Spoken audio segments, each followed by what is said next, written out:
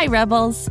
This Financial Literacy Month, Rebel Girls teamed up with Greenlight, the debit card and money app for families, to bring you everything you need to be smart with your money and to build healthy habits that last a lifetime. With a Greenlight debit card and money app of their own, kids learn to make smart choices with every penny, whether you're saving for something special or learning to invest. Greenlight gives kids the power to be independent, and grown-ups can trust that their kids have money wherever they are. Sign up at greenlight.com/rebelgirls to get your first month at no cost and start building money confidence for life. Today is a special day, Rebels, because we're pulling back the curtain on our very own team that brings you your favorite podcast to share our favorite moments from the show.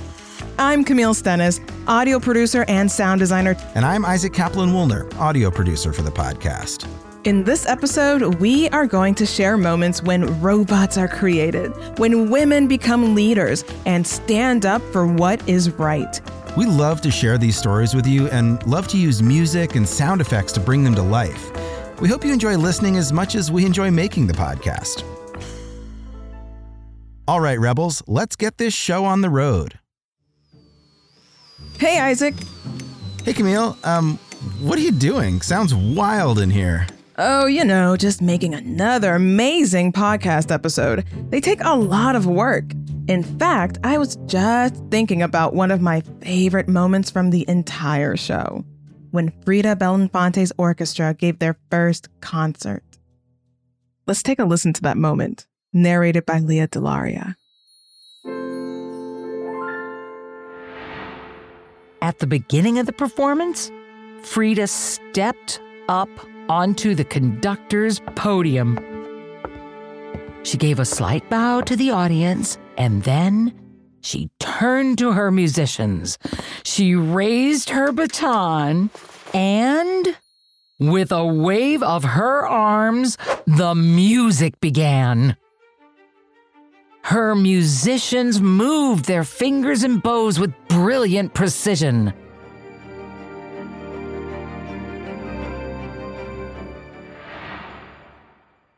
Now that was a real treat to put together. How about you, Isaac? What has become one of your favorite moments from working on the show? Oh man, I have so many favorite moments from the show. One that comes to mind is the incredible moment where a young Ruby Bridges, the first black girl to integrate an all-white school in Louisiana, passed through the crowd of angry, racist protesters. These protesters waited for Ruby every day as she got to school, and Ruby bravely persisted. Let's listen to that amazing moment narrated by Marley Dias. But she continued to look up at the faces of the adults who had been screaming at her for all these months. Later, when Mrs. Henry asked her what she was saying to the mob, Ruby told them she wasn't saying anything to them. "I was praying for them," Ruby told Mrs. Henry. She shared with her teacher that every day as she pulled up to school, she prayed that God would forgive the white people for their anger. She'd forgotten to say her usual prayer in the car that day, so she made sure to do it before she entered the school. Oh yeah, love that episode. So inspirational. You know what? All of this reminiscing has got me fired up. Let's ask the rest of the team. I'm sure they've got some really good answers. Hi, Rebels. I'm Mai Tivu, assistant editor at Rebel Girls. My favorite moment is from the Yoki Matsuoka episode. There's a moment where you just know it's the start of something incredible. The combination of the suspense in the writing, the amazing narration by Merritt Moore, and the super cool sound design gets you so excited for what Yoki is about to accomplish. I think we can all relate to that magical spark when you get a good idea, so I wanted to share that feeling with you. And here is that Rebel moment. As Yoki strove to strengthen her body, a strange vision floated up before her. She saw it when she closed her eyes, and she sketched pictures of it in her notebooks. A friendly robot smiling at her, tennis racket in hand. The perfect opponent, the perfect coach, a robot that knew exactly what she needed for each day of practice. With the push of a few buttons, it could nudge her beyond her limits, exactly in the way she needed it to. And with the push of a few other buttons, she could program it to go easy on her when she just wanted to have some fun. In her sketchbooks, she wrote its name in big block letters, My Tennis Buddy. And she began to wonder, what if I could build a robot like that? All right, let's see who's next. Hey Rebels, I'm Abby, one of the writers at Rebel Girls. My favorite moment is from the Frida Kahlo episode. First of all, I love Pamela Adlon's voice, so anything she says makes me happy. I love the moment where she describes their crazy house with the footsteps and Diego going up and down, knocking on her door. And of course, I love her describing Diego's huge pink underwear. Here is that very special moment. In 1934, Frida and Diego's new house in Mexico City was ready. It was actually two houses connected by a bridge. The big pink house was Diego's. The small blue one was Frida's. Frida often treated Diego like a big baby.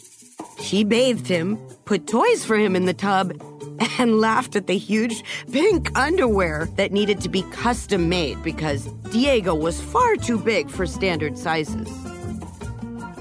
They fought as energetically as they laughed. When Diego made Frida mad, she locked the door at the end of the bridge, forcing Diego to go downstairs and knock on the main door. Frida's servant would tell him she did not wish to see him, and back upstairs he'd go, begging for her forgiveness behind her locked door.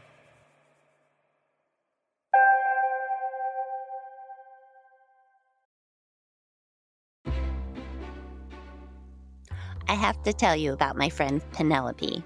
She is hilarious. She only eats cheese doodles and canned beans, and she loves to sing and fly through walls. Wait, did I tell you that Penelope is my imaginary friend? Well, she is, but she's totally real to me. Anywho, Penelope and I are very excited because there's a new movie coming out on May 17 all about imaginary friends. It's called IF, which stands for Imaginary Friends. Pretty cool, am I right? IF is so much fun with lovable fuzzy giants and bright new galaxies. It stars Kaylee Fleming as Bee, a girl who discovers that she can see everyone else's ifs. Meanwhile, Cal, played by Ryan Reynolds, can also see ifs. Together, they team up and go on a magical adventure to reconnect forgotten ifs with their kids. IF is from the brilliant mind of writer-director John Krasinski. It also stars John Krasinski, Fiona Shaw, Phoebe Waller-Bridge, Maya Rudolph, Jon Stewart, Sam Rockwell, Emily Blunt, Awkwafina, and Steve Carell, just to name a few. It celebrates the incredible power of curiosity and creativity, and it's definitely a laugh-out-loud adventure for the whole family. IF comes out in theaters starting May 17th and is guaranteed to knock your socks off. What? Oh, Penelope says she wears 2 pairs of socks at all times. Also, that imaginary friends get limitless refills on popcorn. So join us in the theater on May 17. Bring your imaginary friends too.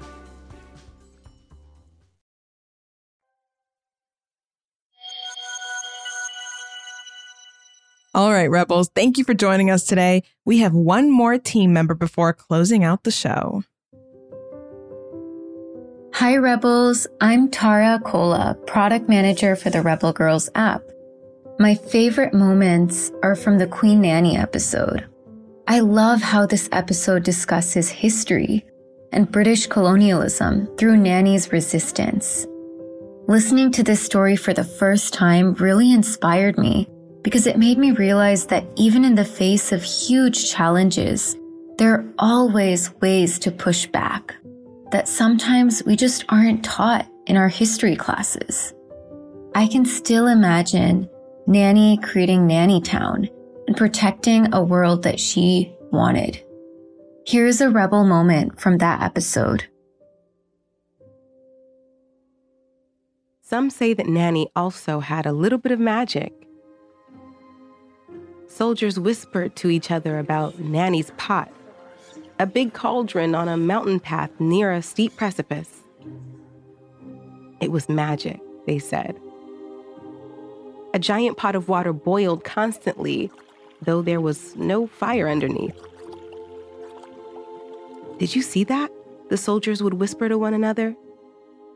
Time and time again, a young soldier would creep to the edge to look down, and the sight of the swirling, bubbling cauldron would so overwhelm him that he would faint, tipping over the mountainside, plunging into Nanny's pot, and die. The pot wasn't truly boiling, it was an optical illusion. A hollowed-out stone where the rushing rivers ran together far below, making the water look as if it were boiling. But that was part of Nanny's magic. She understood the land so well that it was as if she could command it to do her very bidding.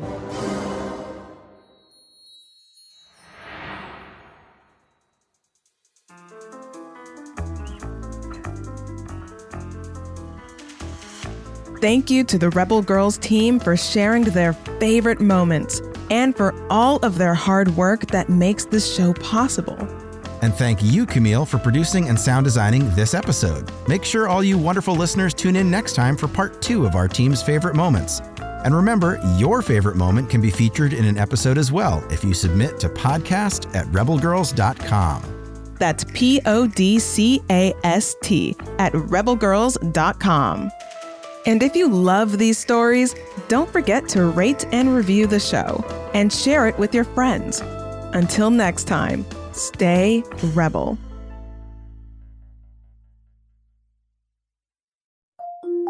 Can't get enough of Rebel Girls? Well, luckily, the Rebel Girls app is now completely free. That's right. You can listen to the entire library of goodnight stories for Rebel Girls ad-free. Plus, check out the app's cool features like activities, trivia, custom playlists, and more. All parent-trusted and kids-safe. Find out more at rebelgirls.com/audio and download the Rebel Girls app today. Thanks for listening.